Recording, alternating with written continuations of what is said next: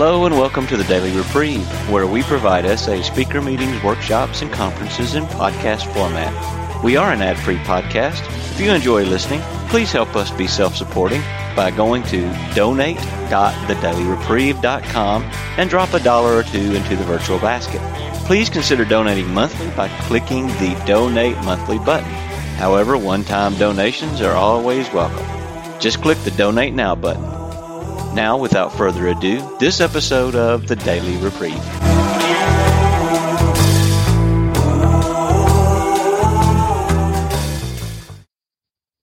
All of you, beautiful to be with you. I'm Jess, a grateful sexaholic.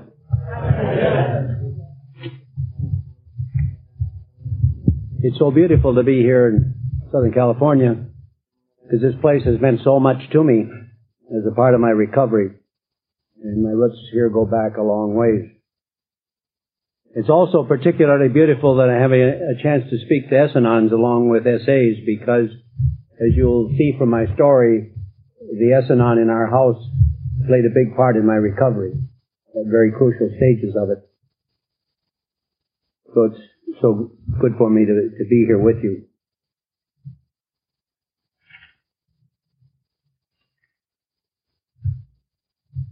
As I say, I'm Jess, a grateful sexaholic. I did not lust yesterday. I have been lust-free for a goodly number of days. Those days add up to 3,984 days. For that I am never sufficiently grateful. Because of 17 years of 12-step life before I got to SA, my 10-plus years in SA have been focused on the 12th step. I reworked the first 9 steps on SA in my first 3 months in the program. Since then, as Chuck C. and Clancy recommended, I've spent my life working on the last 3 steps, searching only for knowledge of God's will for me and the power to carry that out. This work has shown me that lust is the central issue in my life. All sexual sobriety is what happens when you are lust-free. You can get sexual sobriety and still be lusting, but it isn't worth much in my view. The most extreme example was the guy who long ago in our program with a very generous IQ convinced himself that not masturbating meant he was sexually sober. So he would masturbate to the point of ejaculation and stop. That was his technical sexual sobriety. But he kept slipping for some reason. His exaggerated use of lust while staying technically sober by his interpretation of our program, to me shows us our real enemy of lust. If you play with any lust, it is like playing with the tiger. The tiger will probably get you. If you stay lust-free and stop lusting instantly when it comes, you can't act out, and sexual sobriety is inevitable. Lust is very pervasive in today's world, but I believe lust has no special power. It is our ego that has the power. It is the ego that has always been the enemy. What the ego uses to destroy us is the problem. That it uses lust is a detail. We are all, as the Cheyenne feel, born separate and alone. And all of our lives are spent in a spiritual quest to find the God of each of our own understandings. But when people are born separate and alone, there's a great deal of pain. And the pain finds various ways to cushion itself, or we find various ways to insulate ourselves from that pain. And for us in this room, it is lust or the preoccupation with another luster.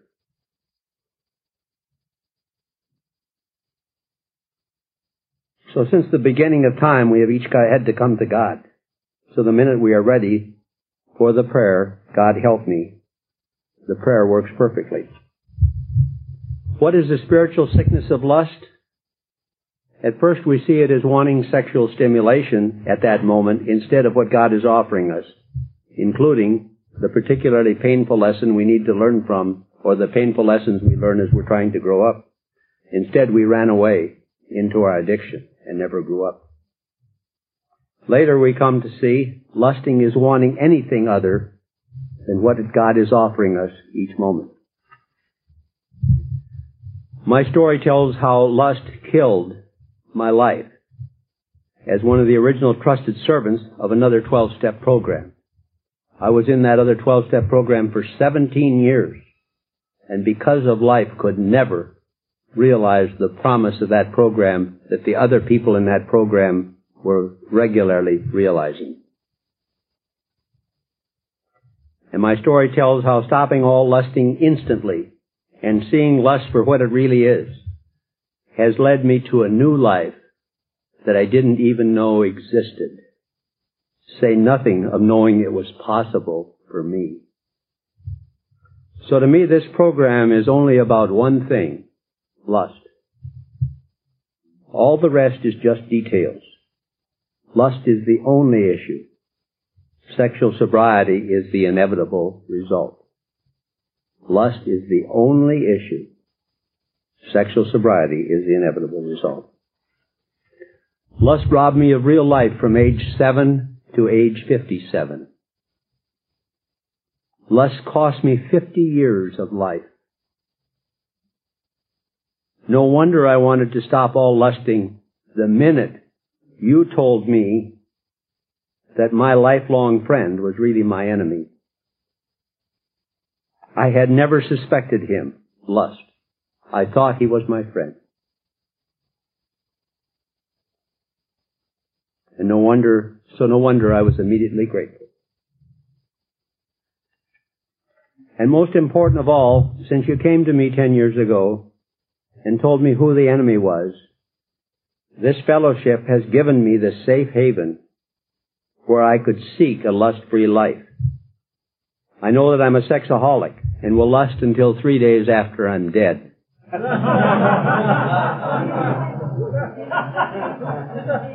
But to me, lust-free means that the minute I'm aware, the instant that I'm aware that I'm lusting, I immediately ask God's help to take it away. That's what I mean by lust-free. I don't mean that I don't have the first thought. I will never stop having those first thoughts. But I have to be willing, the instant I'm aware of that lust thought, to ask for God's help. As I've progressed down your path, I have found that a lust-free path has led me to a beauty and a joy of life I had always sought since a young man, but didn't know it was possible. This is a talk I've been thinking about for a number of years. I was going to write an anonymous book about it as a tribute to this program for the services that you have rendered me and as a service back to the program. But then you asked me to speak to you on this subject first in Nashville and now in here, and that is sufficient. It gives me a chance to put down what I feel is so important to me and the big thing that I have learned from this program. And I've had some very special opportunities in this program and some very special gifts. So like so many of my books were said to a group, so this talk is my experience, strength, and hope, and my book to you about what you gave me. Our program is one of attraction rather than promotion. I was taught that in the fall of 1966 in my first one of those other 12-step meetings. I took my wife to a meeting at her request. I stayed because of the warmth and love I felt in that meeting. It was their love that attracted me. Their love for me opened my heart to them. Their love for me started the healing I needed in my life. Their love for me caught me and held me long enough so that I could start learning. It was their love that attracted me. Then the old-time AAs in Bozeman, Montana, when we moved there a year later, started teaching this crazy guy in 1967. Those old AAs taught me who I was over and over again, a child of God. Those old AAs taught me that there weren't two parts to this program, the regular part and the God part. They taught me there was only one part of the program, the God part. For 16 years I went to my meetings and AA open meetings. But it is so significant that you asked me to speak on this issue in the 12th step. Because in my 12th step work in Bozeman, in that other program, my life was an almost complete failure in attracting people to that program. A couple of years into that program, my wife and I were asked to help keep that program out of the hands of the crazy man who ran it as his own private kingdom. We were two of the original trusted servants who started a new national group and an AA-based type organization. We helped write the original book, and our stories were the first ones in the book. I tell you these things not to brag, but so you can see the horror I felt as the years went by in that program. Through my 7 books, I carried the message of that program to hundreds and hundreds of people. But one thing increasingly horrified me. I couldn't carry the message in my own town through my own life. My words in my book were beautiful and powerful. My life wasn't beautiful and powerful. The people who read my books were attracted to the program in droves. But the people who read the big book of my life didn't want any. Yet when my wife dropped out of the flourishing Bozeman group, the membership dropped way down. And it just barely stayed alive for the last 5 years that I was in that program. So I had 5 years of failure in my life at 12 stepping in another program. I saw my failure and couldn't understand it. That was one thing that was making me ready for this program. The other thing was a volcano of sexual addiction that blew up in my face in 1969. I would ask God to help me each morning and slip again. And this was while practicing another 12-step program. And to me, it's a beautiful demonstration of how, in a way, each of these programs is so specialized that Bill and Bob both separately prayed strenuously to God for a number of years through the Oxford movement and with people around them in the Oxford movement for their recovery. And it did not work. But it was only in that special magic that these 12-step programs present us that they prayed to God in the presence of another alcoholic, and their prayer was answered. And to me, that's the magic of this program. But the presence of an alcoholic to me is not, well, as my own story shows, is not an adequate presence to have relief from my sexaholism. I had an old-time Skid Row AA sponsor all those years that could not relieve my sexaholism. It was not until I met you that those prayers could work. So I would wake up in the middle of the night with fire in my belly, wondering why I couldn't stop.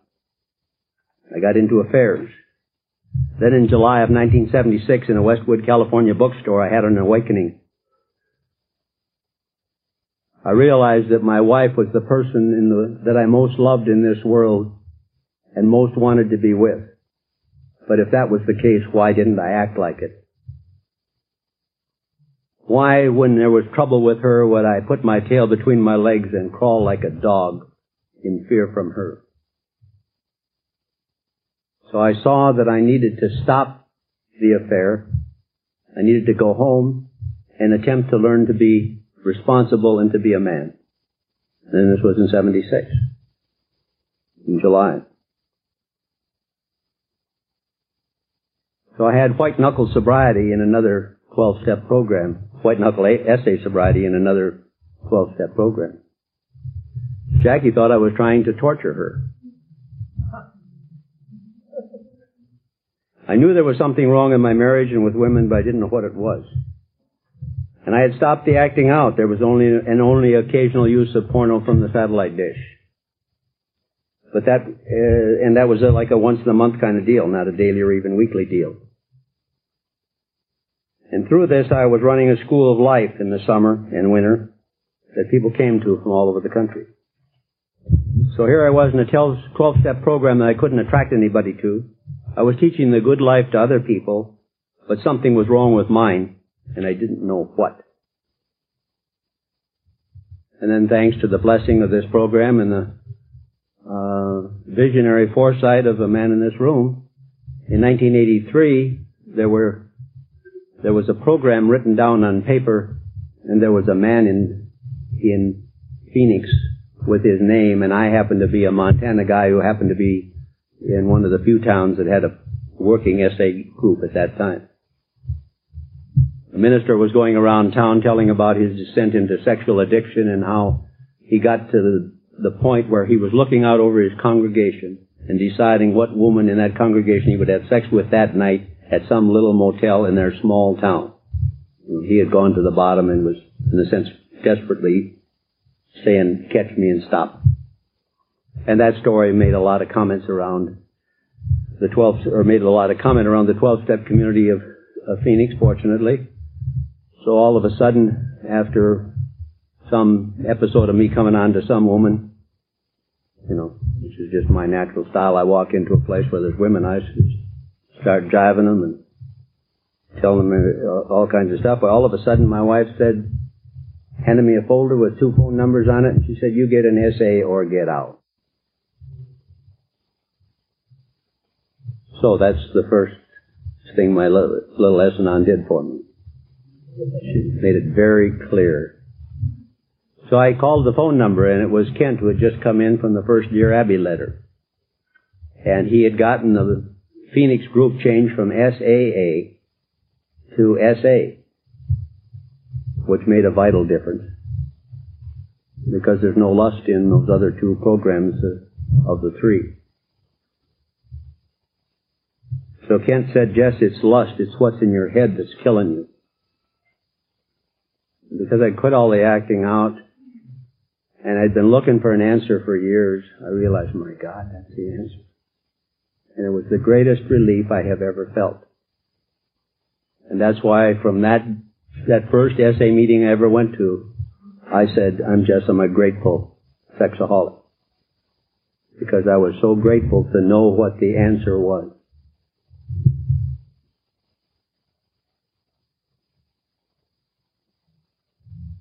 The way I used lust most principally was as my sleeping pill. I would lie beside my wife in bed and fantasizing having sex with another woman. Or as a tranquilizer, when my wife would call me on something and being inadequate, I would feel frightened and threatened and defensive and all kinds of other stuff and think of all these women who loved me so. Well, like some of them tried to blackmail me and various other things, but they really did love me. They just had these temporary little problems that getting in the way of our true love.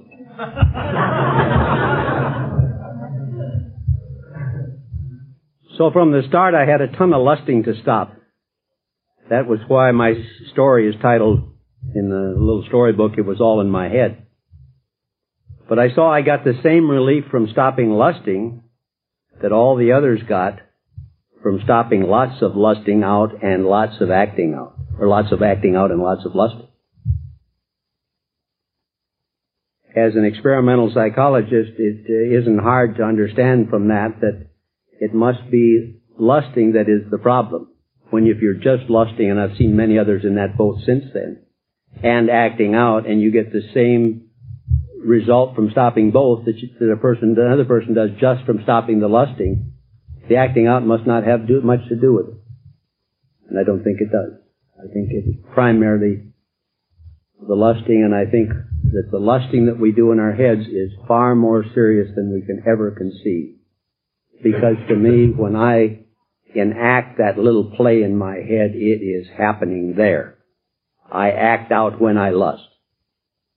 And then whether I act out again, the real, so-called real situation is to me inconsequential. But because I was so sick of what lust had cost me and what it had taken me down to, I quit sexual lust as totally as I possibly could. And I had all the tools that I needed from my 12-step work and good sponsorship. I knew the program was all God and believed it totally. I just needed to know what I had to stop. And I know I needed you because you were the only people with whose presence it was possible for me to stop. Because I had tried to stop lusting, or I had tried to stop sexually acting out before I got here for years, and I couldn't stop it. At the minute I walked through these doors, God helped me work. And it never did before, but now it did. So God helped me. And the God help me prayer and the Our Father were my answers. The way that I used those two things for lust, and this is the way I still use them, is when I find myself lusting, I say, God help me, until the lusting stops. And very often it would stop. But some of the lust attacks that I had were very persistent, and I would say, God help me 5 to 10 times, and it wouldn't stop. And then I would go into a longer prayer, which for me that I used was the Our Father. And I'd say the Our Father, and I'd see myself lusting underneath the Our Father. And I'd say the Our Father over again, and I'd still be lusting. There's no magic in any one of these prayers. Whatever your religious preference is, that's the prayer to use. It's got nothing to do with any particular prayer. If you're a Muslim, use Muslim prayers. But the point is that I have seen now is that if I am praying, lust can not work on me very hard. It isn't something like holding the cross up to keep the devil away. That's not it. The point is, if I'm praying, lust ain't getting my complete attention. And lust eats my lunch only when it has my complete attention, because then it can turn my crank and get in my guts and produce all the adrenalines and all those tons of physiological and hormonal reactions that are the tranquilizer, that are the hit. I remember I was in an essay meeting in Phoenix, and I was saying at that meeting, I said, I've never used the hard drugs. But I said, that hit of going after a woman, I said, that has got to be way up there. And one of the guys at our meeting says, I'm in Narcotics Anonymous, and so he said, I've mainlined heroin. And he said, going after a woman, he said, is stronger for me than mainlining heroin. So that's the kind of drug we've got instantly available and have had available to us from the time we were 5 years old. That's why I think we're sicker than most. But the good side of that is we get a lot more benefit from recovery than most. So when I came into SA in Phoenix in March of '83, I found to my horror quickly that I was going to have to leave 30 days later to go to some family weeks for a couple of my kids in Oklahoma City. So I only had 30 days. So I did a quick 4th and 5th step with my sponsor there and used the meetings as hard as I could.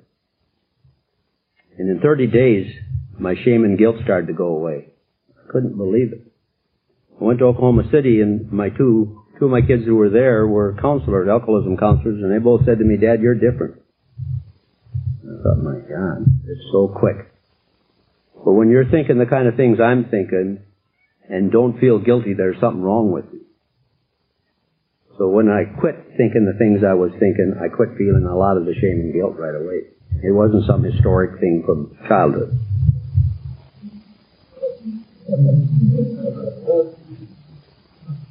So I went to Oklahoma City and gave a talk, and Sylvia heard it and realized she was one of us. And we had a meeting going in Oklahoma City. And she and 3 other women came to our first meeting.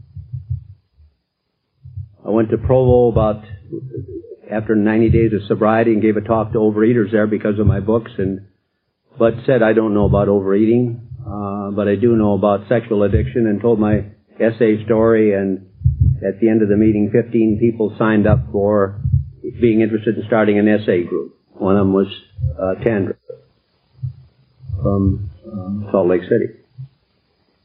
In the summer I went to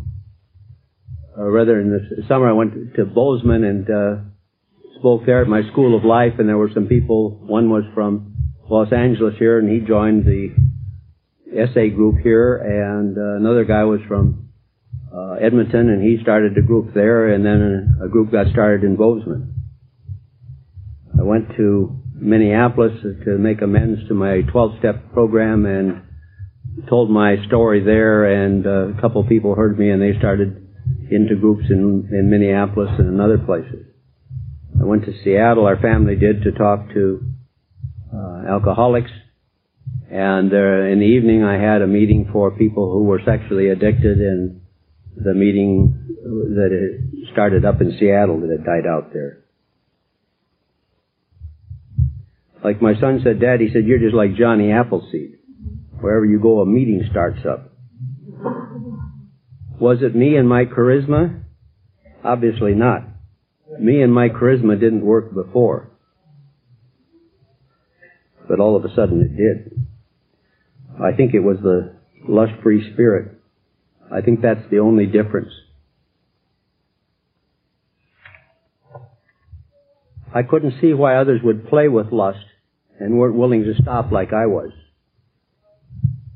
But I had all these things that I told you about, and I've come since to see that I had lost 50 years to lust, and not very many people have lost 50 years to lust. So I was more ready than most. I had a lot of training in 12-step programs that a lot of people didn't have. So I had some very, very special blessings and very, very fortunate graces that made me as willing as I was. So it helped me gradually understand why somebody would come in and still fool around with this stuff. Excuse the expression, but out in the street they call heroin shit. And to me, this is shit, this stuff. And I don't want any of it. At all. Lust nearly cost me my marriage. Lust smashed every value I held dear. Lust made a mockery of my life. Lust robbed me of my integrity. Lust made it impossible to really practice my other programs. And that made it impossible to attract others to that program. So I had so many reasons for giving up lust that others don't have. That's why I said I was a grateful sexaholic. I was grateful for it because that's what it took for me to break out of my prison and to smash a hole in my big ego. So I had two adventures in this program. One was my adventure in fellowship, where I had reached out to others in every way I could. It's always hard for me to reach out because of my isolation, whether to the phone or letter or what have you, in person. But I was able to do it. So using the AA idea, I acted my way to right thinking. Do it and do the action and the thinking will follow. My second adventure was with lust. And that adventure has carried me home. My wife had 5 years in a second 12-step program. And she started teaching me that lust was more than just sexual lust. That it was a far wider thing than that. It was greed and a whole bunch of other things. And then I had some beautiful people in this program who came and taught me some lessons, like Gordon from Galveston came and told me about how his family had confronted him on his profanity. And they said, Gordon, we wish you would not be so profane. It bothers us. And he came up with profanity sobriety. And as he told me the story, I realized I needed profanity sobriety too, because there's a hit in using profanity. So I got profanity sobriety fairly well. Then I saw I was getting a hit from driving too fast and looking for the policeman in the rearview mirror. So I needed traffic sobriety. So I got traffic sobriety. But it kind of irritated my family because a lot of times they'd be following along behind me and I'd come from a 45-mile zone down to a 35-mile zone. I'd practically hit the brakes and screech down. I'd probably get rear-ended by them, and it aggravated them. So I saw I needed not to be so literal and dogmatic. I tend to go to excess in most everything.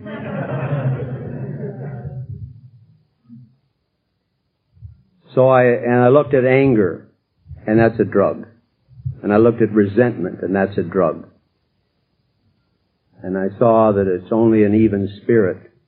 So gradually I kept finding each of those drugs and shutting down the assembly line for that drug factory.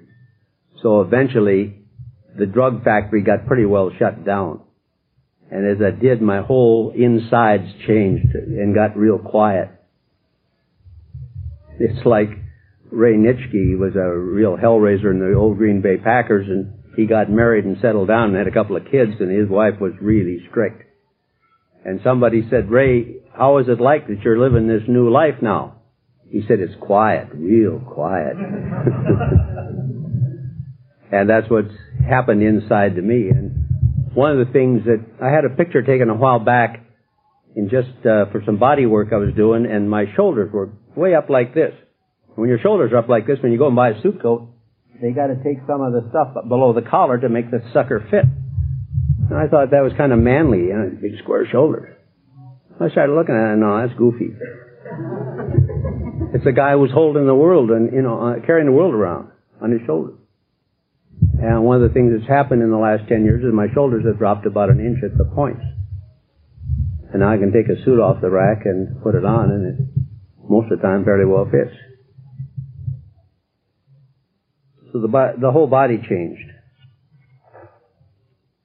There's a line in The Problem. We went for the connection that had the magic, but I've now found the real connection and the real magic. As I've been moving among you in these recent conferences, I've had the watchful eye of the hawk for those of you who are carrying God's gifts for me. As we caught each other's eye, almost all of the time I was able to receive the gift that you had for me.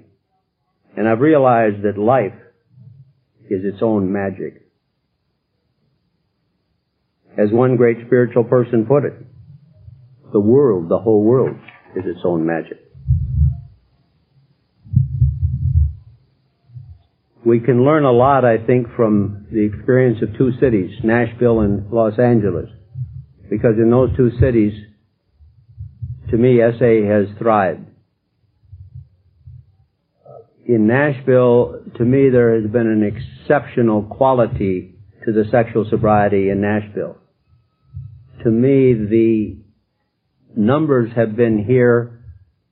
There might not be the depth and breadth of the quality, but to me, Los Angeles is such a different town in terms of that there are so many here, and there's so much mixing around, and there's so much less, in a sense, as integrated community that there is in Nashville. But to me, there's an equal accomplishment in the two towns, because there's an awful lot of people all of a sudden in Los Angeles who are sexually sober.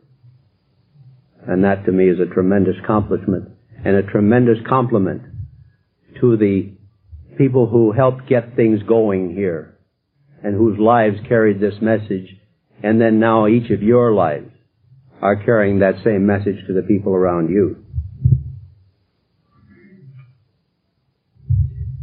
I think when I first spoke on this point, I was speaking in Nashville, and I was talking about how there Harvey and Jean were such powerful examples of wanting to follow this program as it was written down, and the words and along the words and lines of AA.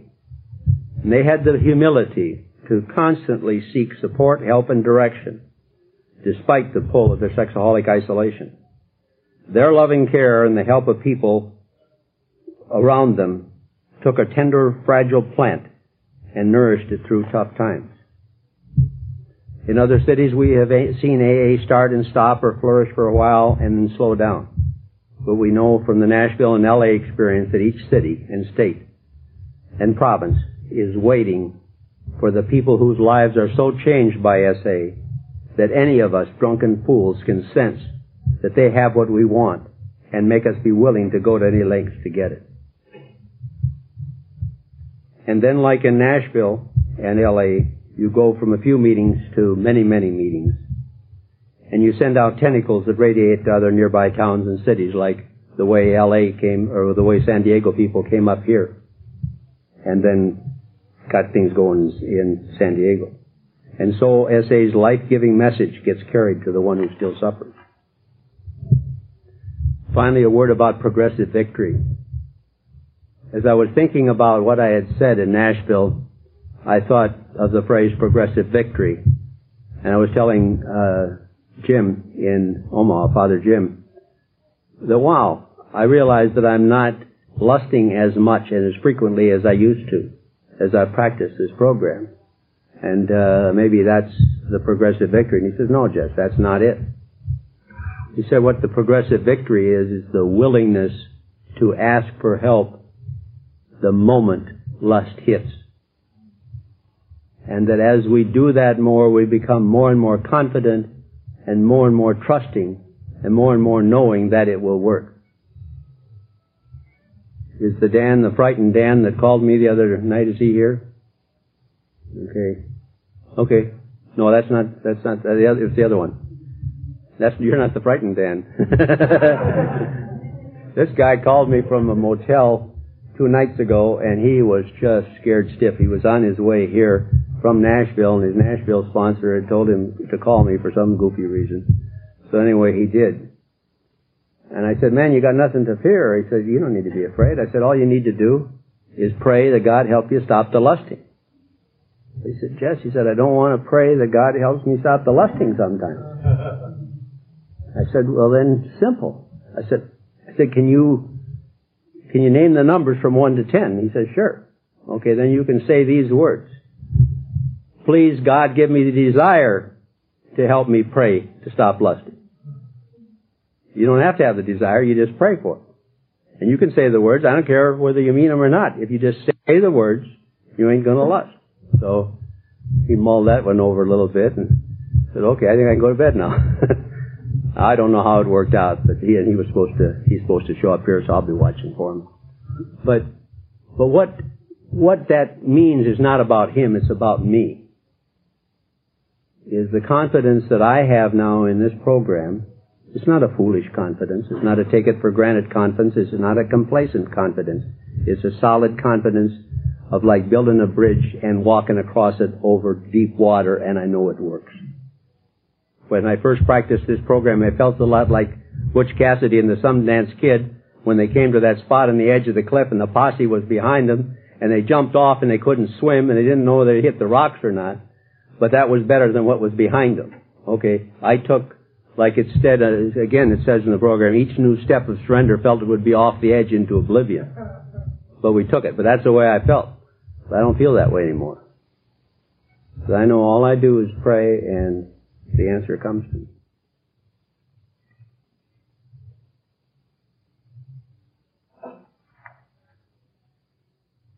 So the thing that I've seen that this program has given me, that has taken me way beyond anything I ever imagined before, it has taken me to a place now where I see as I have widened out, thanks to partly to my wife's teaching and prompting, I have widened out my understanding of what lust is.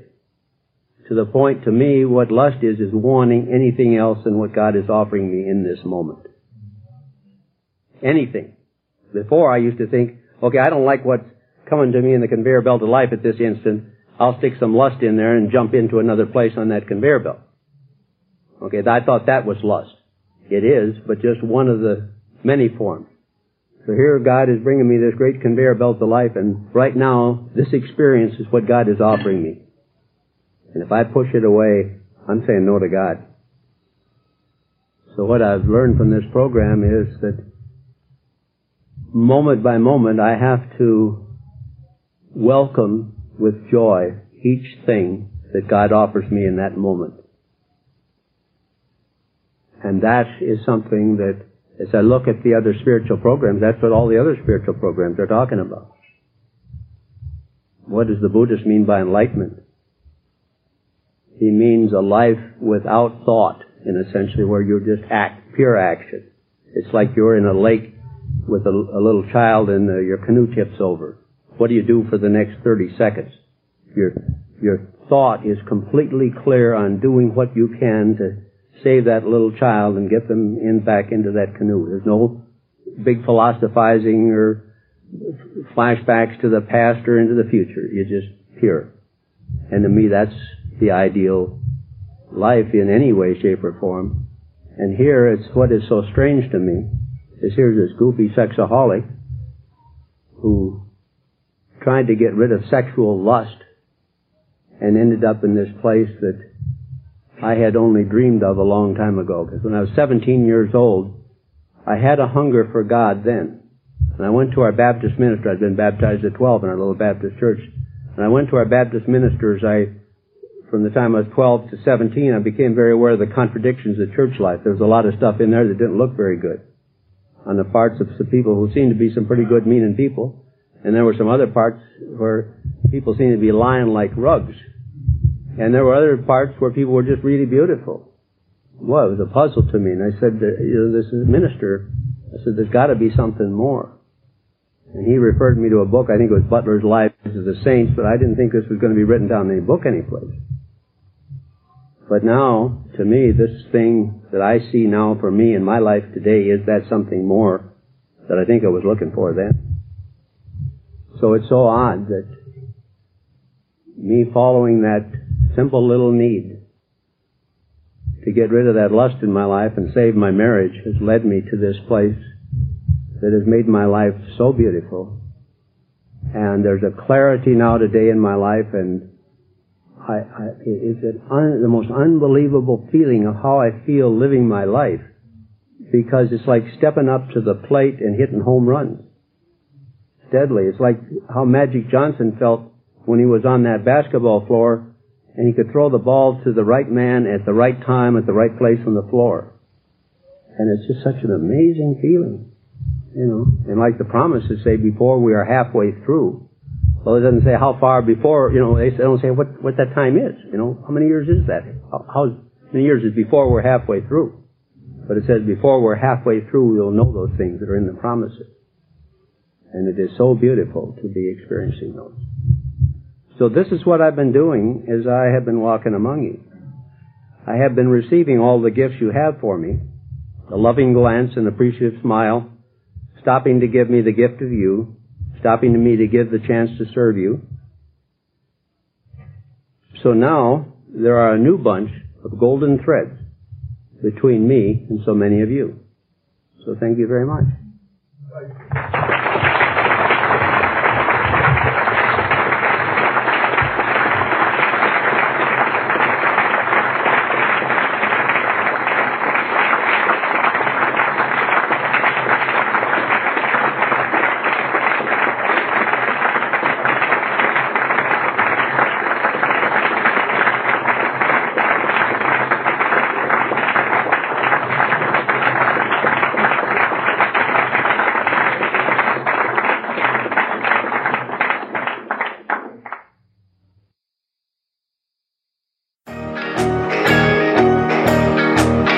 I would like to thank you for listening to this episode of the Daily Reprieve, the best source for experience, strength, and hope for SA members.